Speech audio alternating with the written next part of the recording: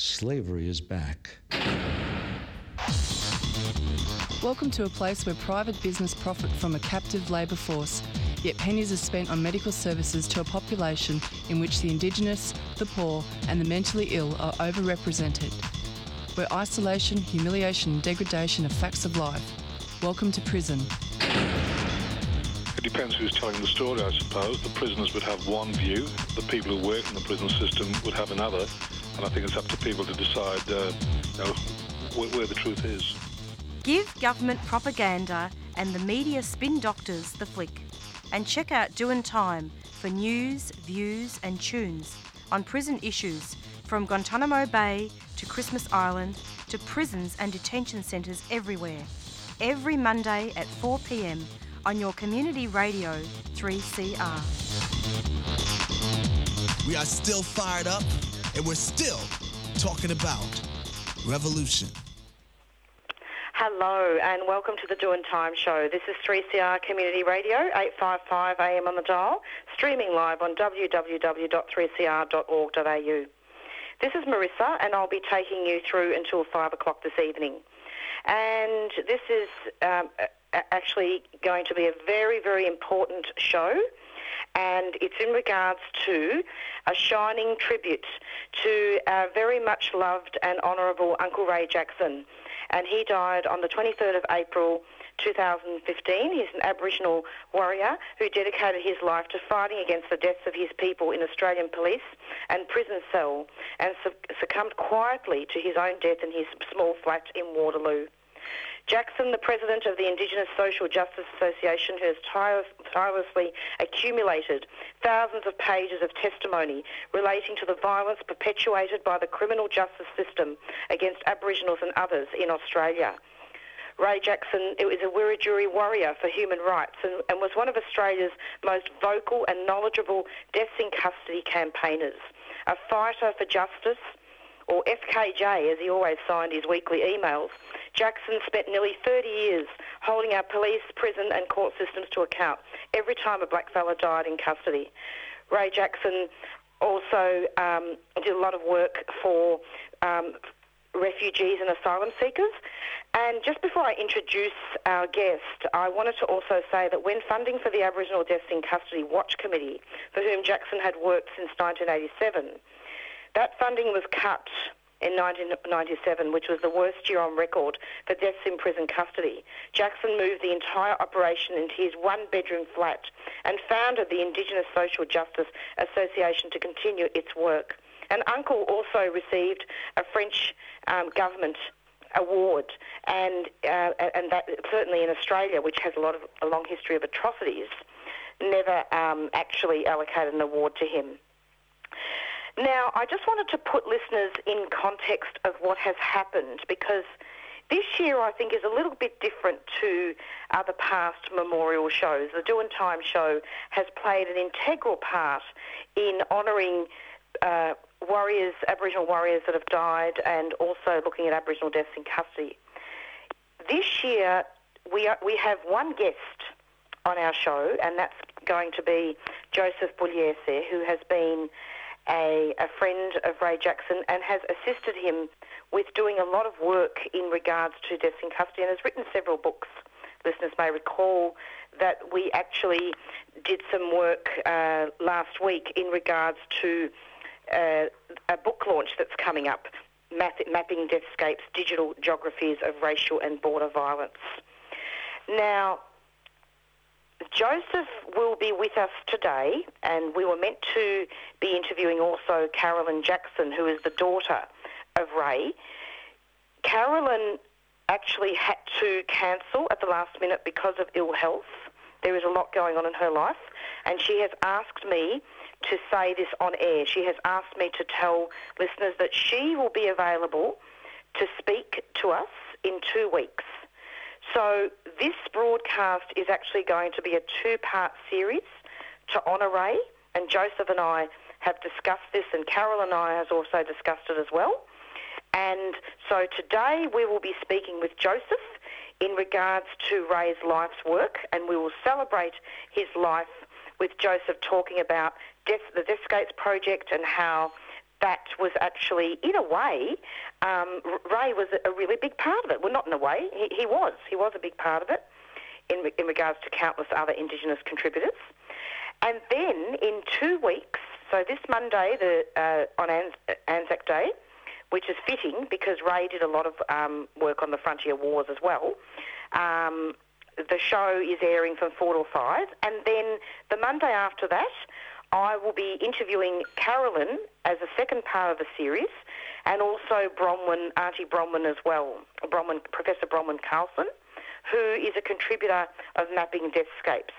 So I will be interviewing 2 very strong and powerful Indigenous women about Uncle Ray, namely his daughter Carolyn and also Professor Bronwyn Carlson. But I think that Joseph very soon will be giving a very fitting introduction and celebration of his work. Welcome, Joseph. Welcome, Marissa, and thanks for your warm introduction.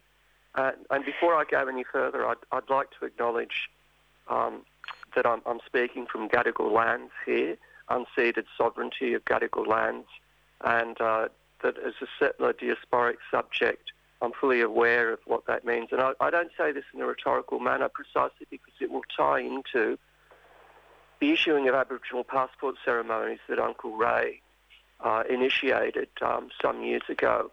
I'd also like to give my best wishes to Carolyn Jackson, Uncle Ray's daughter, who I, of course, have known over a number of years, and I'm concerned to hear that she's not in a particularly good place at the moment. So all my love and good wishes to Carolyn, and also to the brilliant Bronwyn Carlson, the colleague at Macquarie University, who will be speaking with you in a couple of weeks' time. Thanks, Marissa.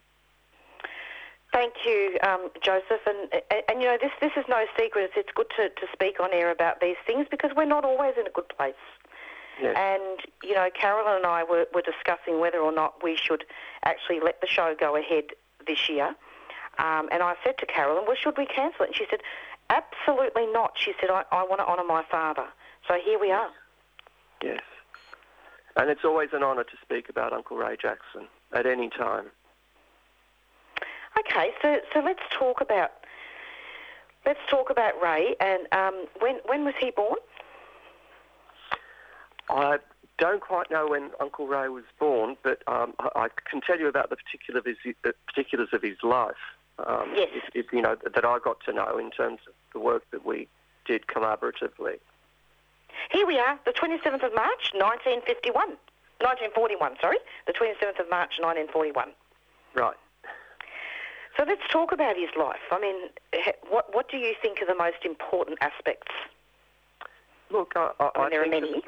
Yeah, we can work through them, but I guess now that you've brought up his birth date, we need to mark what a harrowing early years Uncle Ray had, and I know Carolyn Jackson will talk to this in more detail when you speak to her.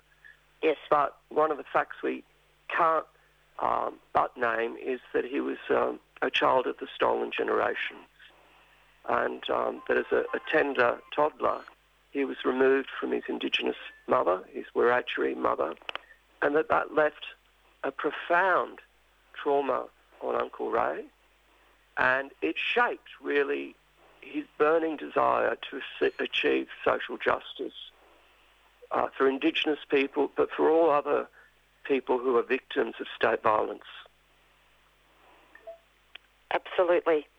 And Carolyn usually talks about that, so I'm glad that we're able to talk about that. He didn't even know his own name. He didn't know his birth family.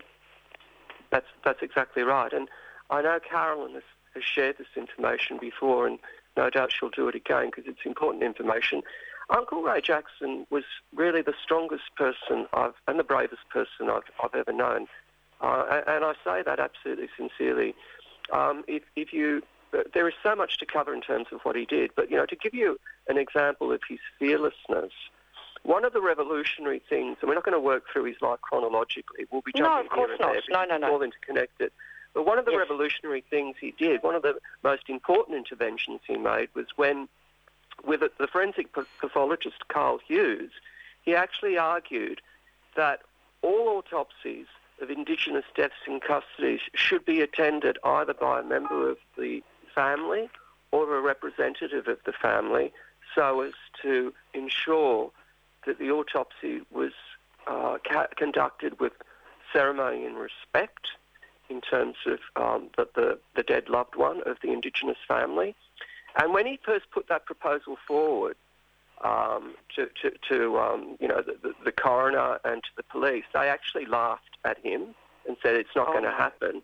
And as you know, it did happen, and he turned that into legislation.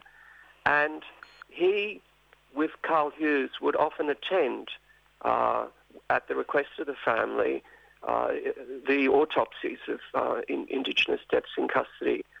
And Carl said, Carl was a seasoned forensic pathologist, and he trained in those sorts of procedures.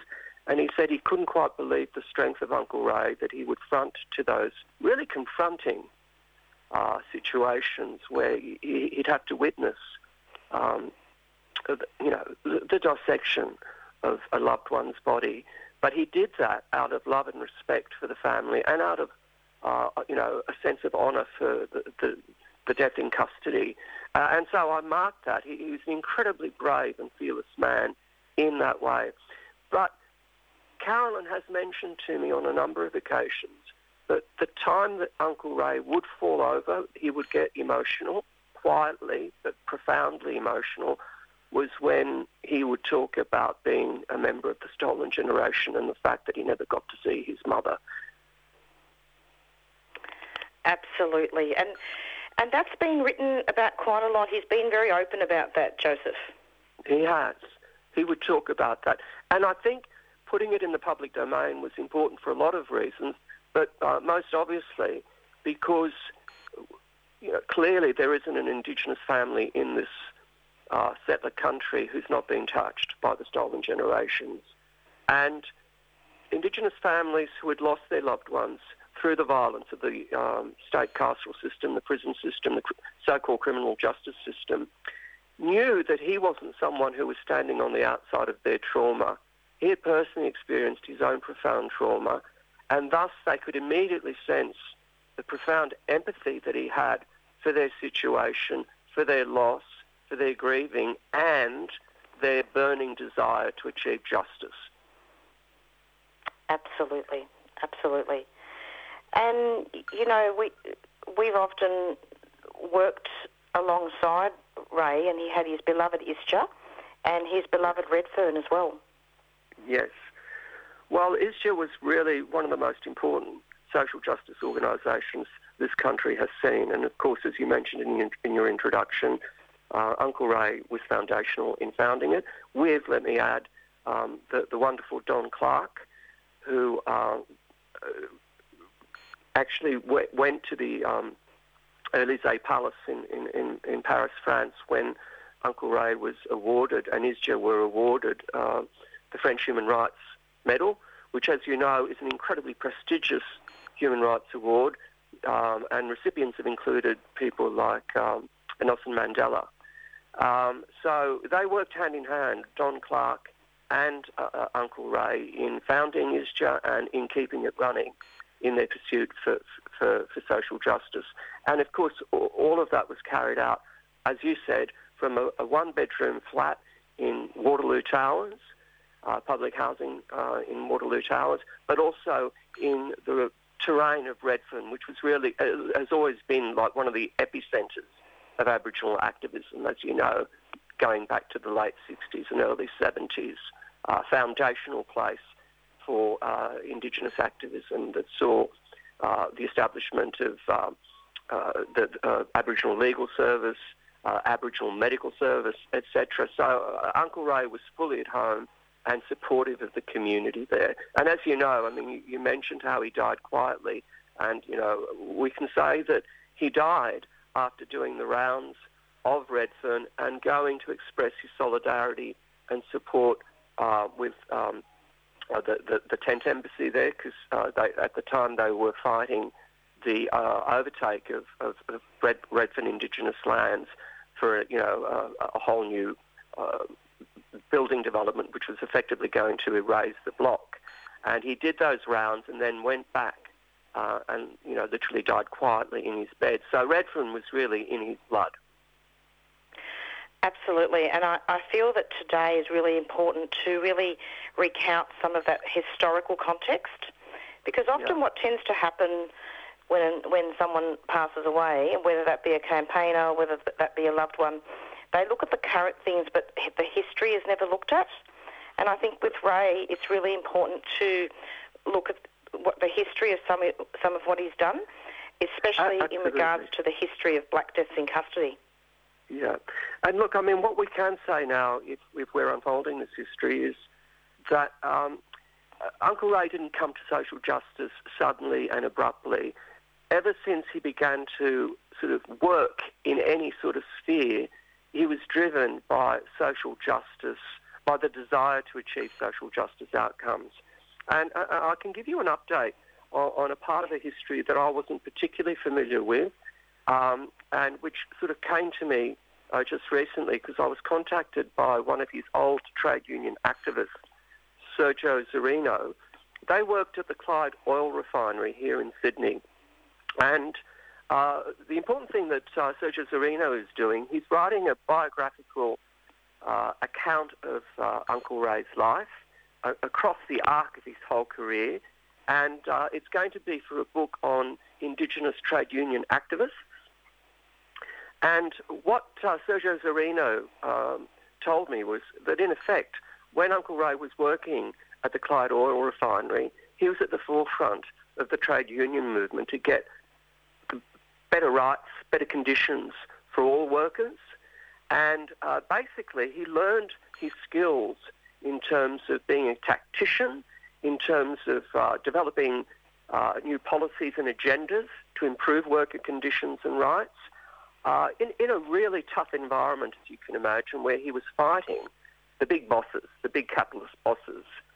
And often he would be the representative that the trade union movement would send to, say, arbitration, and he would argue his case and win better conditions.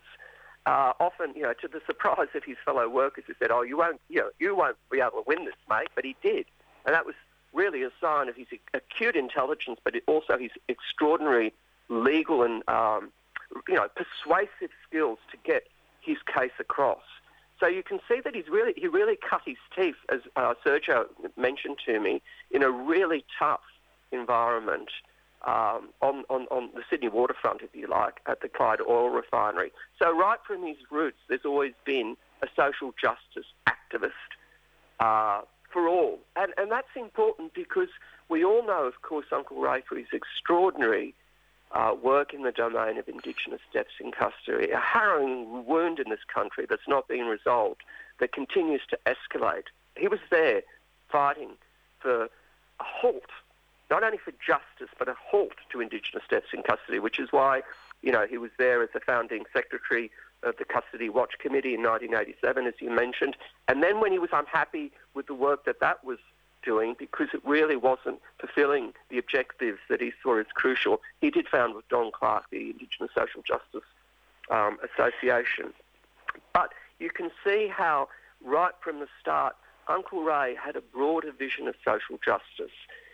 Of course, his primary aim, and rightly so, was to achieve justice for his people, for Indigenous people in this country, whose sovereignty has been violated, their lands have been violated by the settler colonial state. But he also had a large internationalist, socialist vision of justice, which was really encompassing all people who were if you like, at risk because of the violence of the state.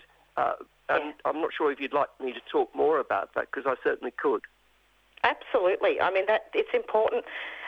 It's interesting because Carolyn and I were just having a chat off air. We're going to be hoping to invite Sergio onto the show in a couple of weeks. She was talking about him about half an hour ago to me. Oh, excellent. Yeah. So this is a really good lead-up. When Sergio contacted me, I said, you really need to contact Carolyn. We spoke with Carolyn. And so, this is getting bigger than Ben-Hur, which is good to hear. Yeah, and it's really fantastic. Perspectives on Uncle Ray's life. Yeah, because I was going to ask you about that. So, yeah, I mean, are there any other comments that you'd like to add to that? Well, I think that work with his fellow socialists at the Clyde Oil Refinery gave him a unique perspective on the fact that you need to work with and create alliances with all other people who are at the receiving end of state violence. And I think the unique feature of Uncle Ray was that he was an internationalist. He was an Indigenous activist who, if you like, followed in a long tradition where they could see that the process of decolonisation was a transnational movement, and Uncle Ray was passionately engaged with other Indigenous communities overseas. He always was following what was happening in North America, in Canada, in other settler states like Canada, the US, but also in places like colonised Palestine. He was a passionate advocate of justice for the Palestinians, precisely because their lands have been occupied and usurped by the Israeli settler colonial state. And he was absolutely fearless in speaking about that. And I want to broach and pause a moment and invoke some of Uncle Ray's words, because I'm not sure if our listeners have been following, but there's been pretty shocking escalation of violence in the last few weeks in Palestine, in occupied East Jerusalem, dozens of Palestinian activists killed. And Uncle Ray followed that because he could see that their situation mirrored the situation of the settler colonial state in Australia. And I've got this powerful quote that he sent out in one of his newsletters in 2014, just after the Israeli state launched Operation Protective Edge, which saw thousands of Palestinian civilians killed, and really, in Gaza, the destruction of civil infrastructure like schools, hospitals, ambulances, mosques, places of worship, etc. And he basically sent out a missive saying, and I'm going to quote Uncle Ray's words, he says, "It is far too long that the genocidal attacks against the civilian population of Gaza must stop, and stop immediately. It now appears that the Netanyahu government is in an all-out war of extermination of the Palestinian people. Israel must stop this overkill. That is just a fact that must be done. What must be possible, no, certain, is that the ethnocide of the Palestinians in Gaza must cease once and for all." End of quote. That's Uncle Ray's words from his Easter newsletter on the 31st of July 2014. And that internationalist vision he had, and the passion that he had for all other people who are the victims of settler state violence, you can see that it was transnational in its reach. And when he conducted his really landmark, all-important Aboriginal passport ceremonies, which we can talk about more in detail now, he actually sent, as through an emissary, through a representative, Aboriginal passports to Palestinians in the refugee camps in Lebanon and in occupied Palestine as a sign of Indigenous solidarity with their situation.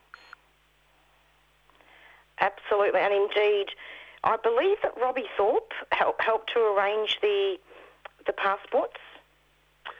I'm not sure if it was Robbie Thorpe. It was a young Palestinian woman whose name I can't remember, but she acted in concert with... I see the passport you're talking about. Thank you, Joseph, for clarifying that. I was talking about the Aboriginal ones. Yep. Yeah, he was working with another event. Yes. And on the day of the first Aboriginal passport ceremony at the settlement in Redfern, he handed over the passports to a Palestinian activist representative who took them over to occupied Palestine and the Palestinian refugee camps in Lebanon. So you're talking more about the internationalist work, which is very important, and it's very pertinent, isn't it, to all his work? It is. It was very, and if you like, he could see the connections that have now been solidified, say, between the Black Lives Matter movement in the US, which has now also become a transnational movement, and Indigenous deaths in custody. And, for example, when the young Dunghutti warrior died in custody in Long Bay Jail, David Dungay, and I know we've talked about this previously on your program, and representatives of his family have talked about his appalling death in custody. The horrific video, which we can still see because his family wanted it released to show the graphic violence of how this young Indigenous man was killed. When we were at the opening of the coronial inquest in Sydney at the law courts there in Elizabeth Street, Hawk Newsom, who's one of the leaders of the Black Lives Matter movement, stood up front and expressed solidarity with the family and with Indigenous deaths in custody. And you can see then how Uncle Ray was the sort of person who, if he had been alive then, he would have seized the moment and really worked those sorts of transnational solidarities, because you could see that we needed to connect the dots, the transnational dots, by which the settler state reproduces itself in various locations in the killing of people of colour, black people and Indigenous people. Indeed, and look, my contact with Uncle Ray Jackson is obviously only a very small part of his work, and it's all interconnected. I mean, Joseph, you've actually made some really important points there in regards to the history, in regards to the foundational work that he did when he was on the wharves and, at Port Phillip, and, so having solidarity with the workers, isn't it? Uncle Ray was actually a very important part of the Doin' Time show. And even before me, I mean, Charadev Singh used to be a part of the show before. He was a former presenter. And I used to hear these really long interviews with Uncle. And then later, I met him at the People's Hearing. And he was coming in by phone once a week to talk about all the very topics that you've been discussing here on the show, Joseph. Yeah. Look, he had an extraordinary grasp of both the complex legal cases but also the human dimension. And so, for example, if you went to his small one-bedroom unit, really that was his office, his study and his archive. Oh. Yeah. And you couldn't move in there precisely because of all the files that he kept on all the Indigenous deaths in custody cases. And the extraordinary thing is, yes, they were there in paper form and some material was on the computer, but he actually held everything in his head and he knew every single case in all of its details. So he had an extraordinary forensic grasp, but he also had a profoundly human understanding of the traumatic work he was dealing with. So, one of the most memorable things for me about Uncle Ray is when he held the rallies to offer support to Indigenous families who had lost their loved ones in the violence of a death in custody, he would always make the space for members of the family to take the floor and to speak to their loss. And often, they were reluctant to speak because they were so traumatised about the loss. But what Uncle Ray would do, he would allow them the moment to be on stage and just to grieve in silence as a collective, or alternatively, for them to shout their rage and anger over the injustice that they had experienced over the loss of their loved one. So you can see that there was a profound understanding of exactly what was at stake. Not only the legal forensic understanding that he took to those courts, that he took to the coronial inquest, that he took to the police, etc., to pursue justice, but also to try and establish spaces so that people who would normally not be heard, because they are not given media platforms in this country largely, the families of people who have lost loved ones in custody, he would give them public platforms to be there and to speak to their loss.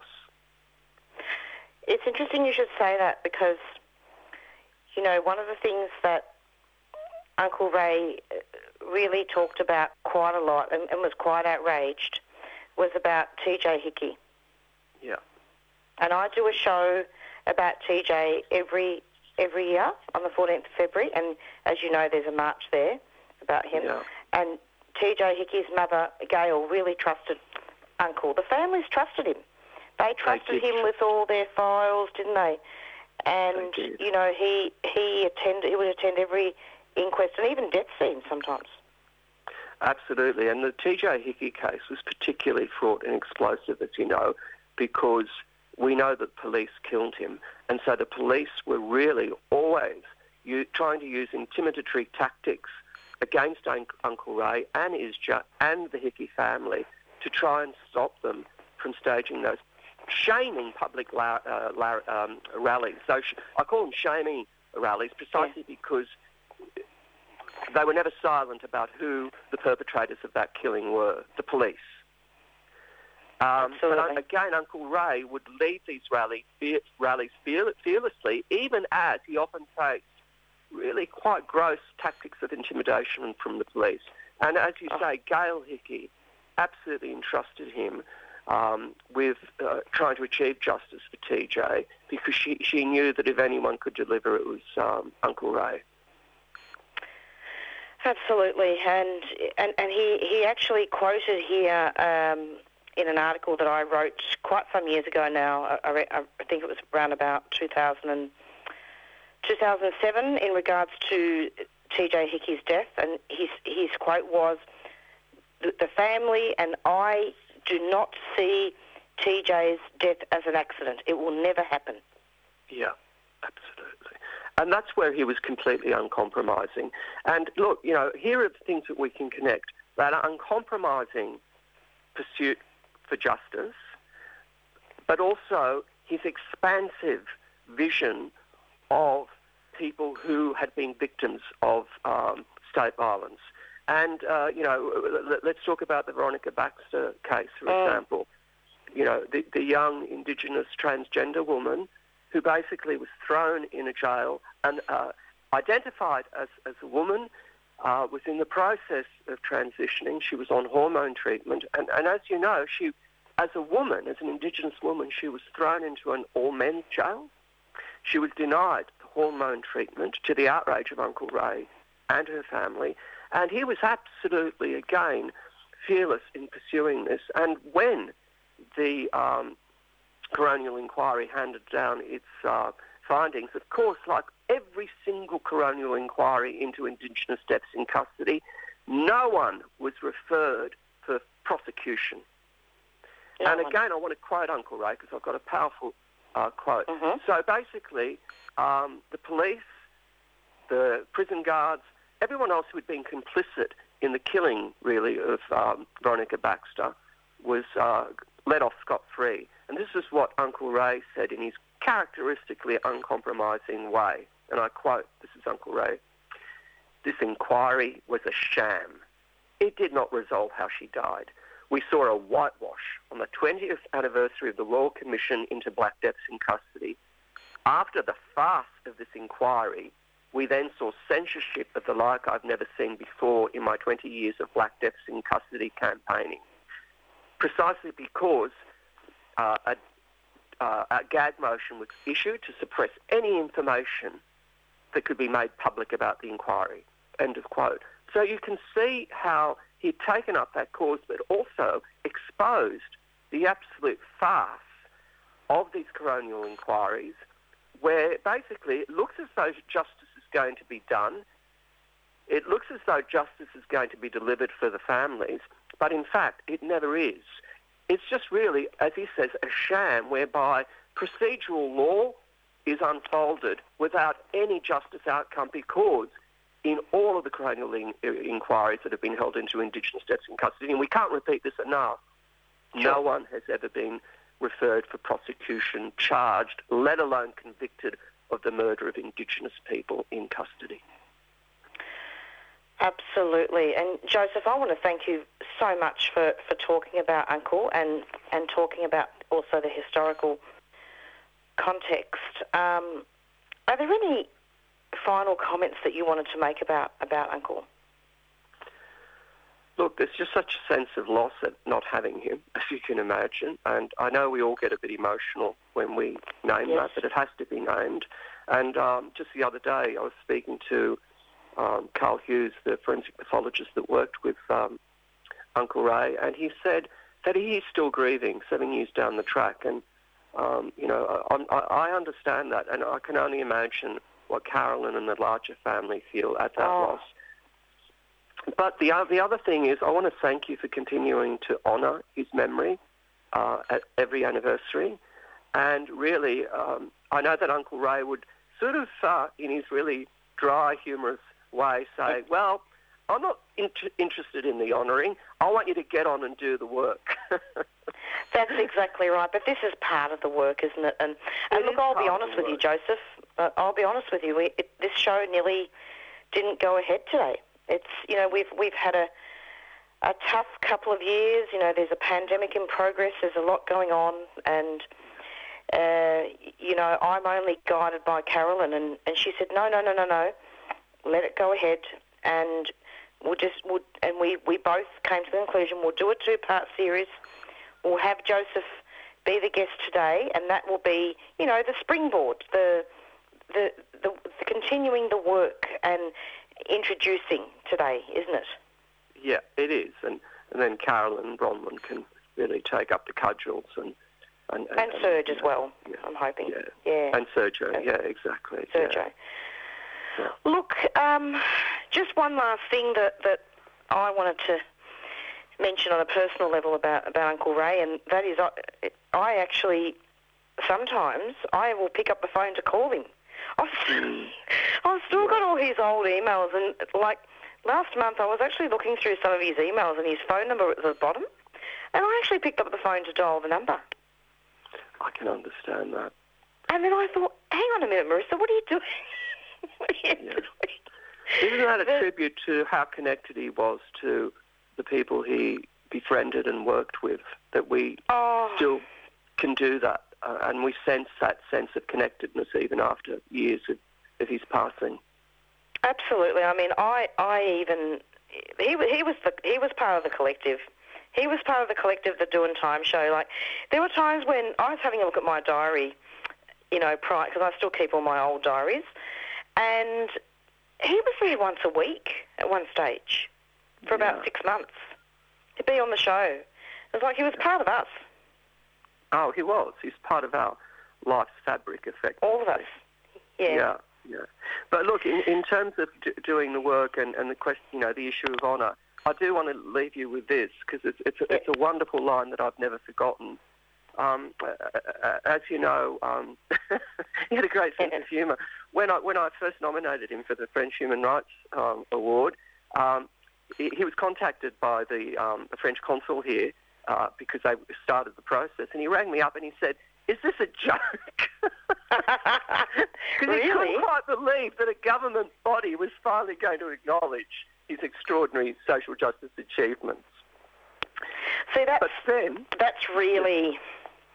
Yeah, because, he knew that all he had got was, a kick in the teeth from state, federal, local governments here. They never acknowledged, let alone rewarded, his extraordinary work. But when he was awarded it, this is the wonderful line that he spoke to me. He was incredibly moved because it meant so much to him, because they got about 30,000 euros for ISJA to continue their Indigenous Deaths in Custody work. But he said to me, "You know what this award means to me? It means I've got one more hammer to smash down the doors." Isn't that a wonderful quote? One more hammer to smash down the doors in order to get through towards social justice. That's the legacy that Uncle Ray has left us. It is a very important legacy, and I think I do need to mention as well, just so that for the purposes of listeners as well, that Uncle Ray was able to really talk about the autopsies in detail. Sometimes we have very harrowing information on this show. I don't, people don't realise, I think, sometimes, until they listen, what this show is about. That it's about not just looking at deaths in custody, but looking at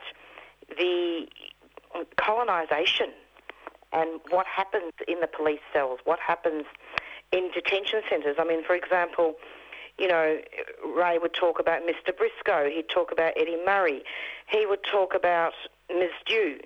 But all of those things weren't just talked about in terms of what the media was saying, but he would go a step further and dissect those autopsies with the skill of a medical examiner.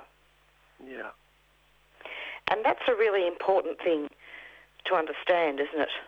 Oh, absolutely. And you know, and that was, again, his fearlessness in actually fighting to achieve that change in the legislation that enabled Indigenous representatives of deaths in custody families to be there. And often they would entrust that responsibility to him because they knew they could trust him, and he would make sure that the body of the loved one was treated with the utmost respect. Even as I said, it would have been a really harrowing process to watch because he wasn't a trained forensic pathologist, but he endured that for the sake of doing the right thing for the family and the person who had passed.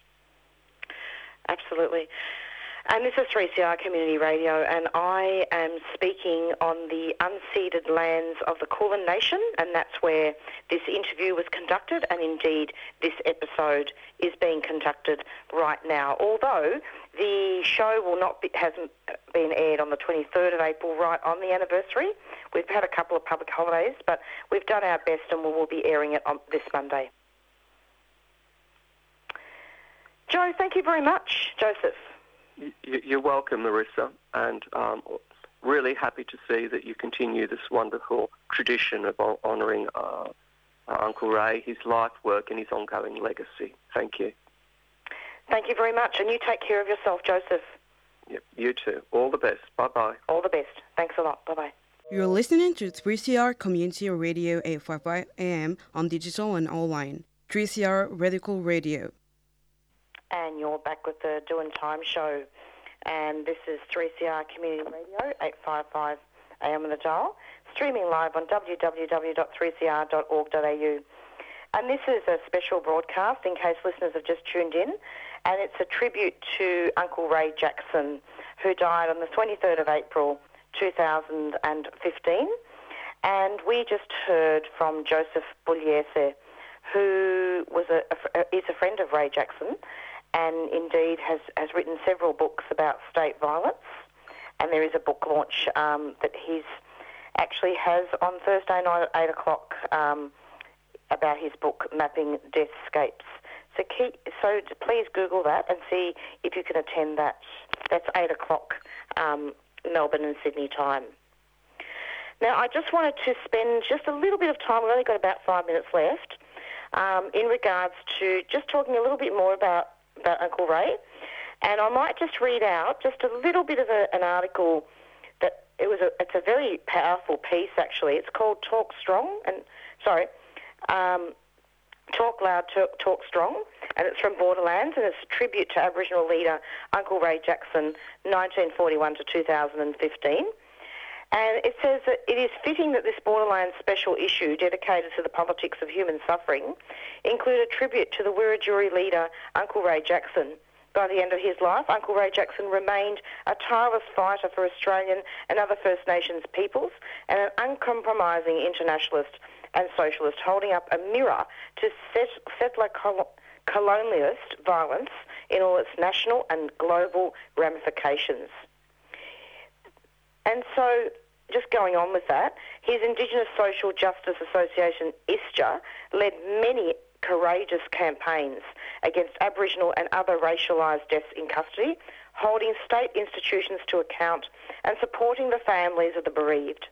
Over 4 decades, through both his activism and his writing, Uncle Ray Jackson insisted on and developed the linkages between justice for Aboriginal peoples and a range of other social movements such as Black Power and anti-apartheid, prison abolition, trade unionism and socialism.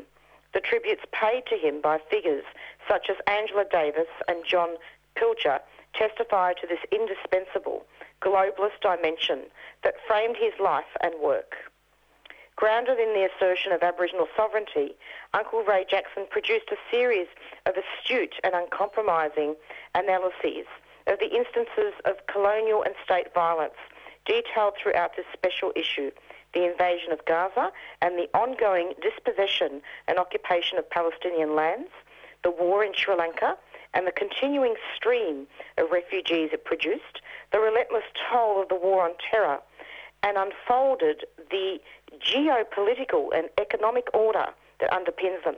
His analyses were accompanied by an unswerving commitment to and solidarity with those who bore the worst effects of this violence, racialised peoples incarcerated in prisons and onshore and offshore immigration detentions, the families of those killed in sites of official state custody and its hidden shadows and cracks, those dispossessed and disenfranchised by the forms, geopolitical and neoliberal violence.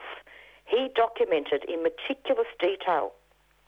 An open letter to them, the Prime Minister Kevin Rudd, written in 2013, tracks the logic by which the occupation of Aboriginal land led to the xenophobic policies and practices directed towards present-day refugees and asylum seekers.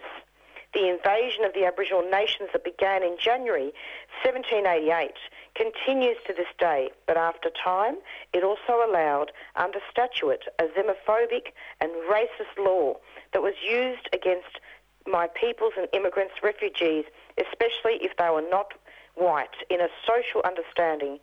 And that was a quote, actually, Ray Jackson, open letter to Kevin Rudd, MP, August the 5th, 2013. So we've only got a couple of minutes left off the show, but I thought I'd actually read that very small piece of the article. Do Google it. It's from Borderlands, and it's actually really good reading. But I didn't just read it for the sake of reading. I actually read that because I believe that that's quite a pertinent summary of what we talked about on the show today. So this show was very different to other shows that I have broadcasted over the many years since Ray Jackson passed away. This show really looked at the historical context of Uncle Ray's work, and Joseph was the only guest. But I want to make it clear to listeners that although he was the only guest, we will be having Indigenous interviewees in 2 weeks, and that this is actually a two-part series of the first one of it has been aired already. It's a two-part series of the passing of Ray Jackson, and a tribute to the passing of Ray Jackson, and looking at his life's work, and it's basically a celebration to honour his work. So it's goodbye from Marissa. It really has been an extremely emotional time for me today, and it was really difficult to witness Caroline Jackson's poor health, and I'm hoping that she's in a better place. I wanted to send out a cheerio to both Carolyn and Joseph, and also to Bronwyn as well, Professor Bronwyn Carlson as well, and we'll see if we can invite her onto the show in 2 weeks' time. And, we're all going through a very difficult time at the moment, and thank you so much to everybody who is going to be has contributed and will be contributing to the two-part series of Uncle Ray Jackson. And I can only be guided by others. That's what this show's about. It's all about, providing a safe environment for not just First Nations people, but people from marginalised communities and the most vulnerable. And I'll leave you with that thought. Stay strong and take care of each other. And we'll be going out now with our theme song, Black Fella, White Fella by the Warumpi Band. Stay tuned every Monday from 4 till 5 for the Doin' Time Show. Bye.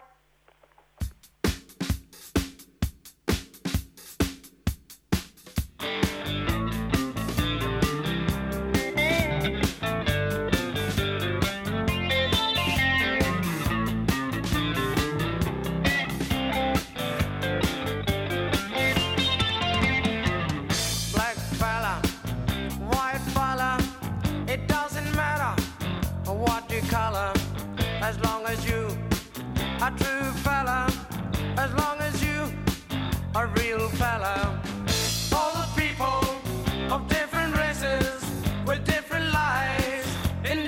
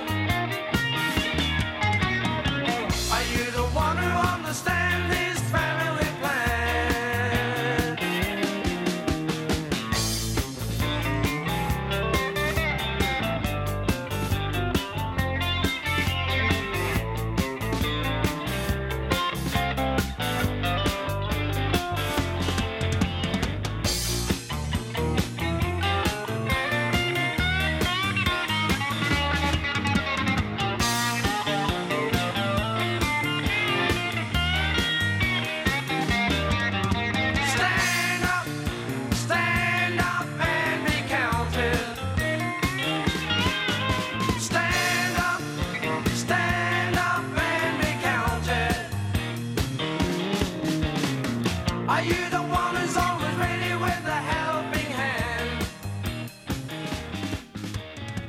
Are you the one who understands this family plan? Are you the one who's always ready with a helping hand? You've been listening to a 3CR podcast produced in the studios of independent community radio station 3CR in Melbourne, Australia. For more information, go to allthews.3cr.org.au.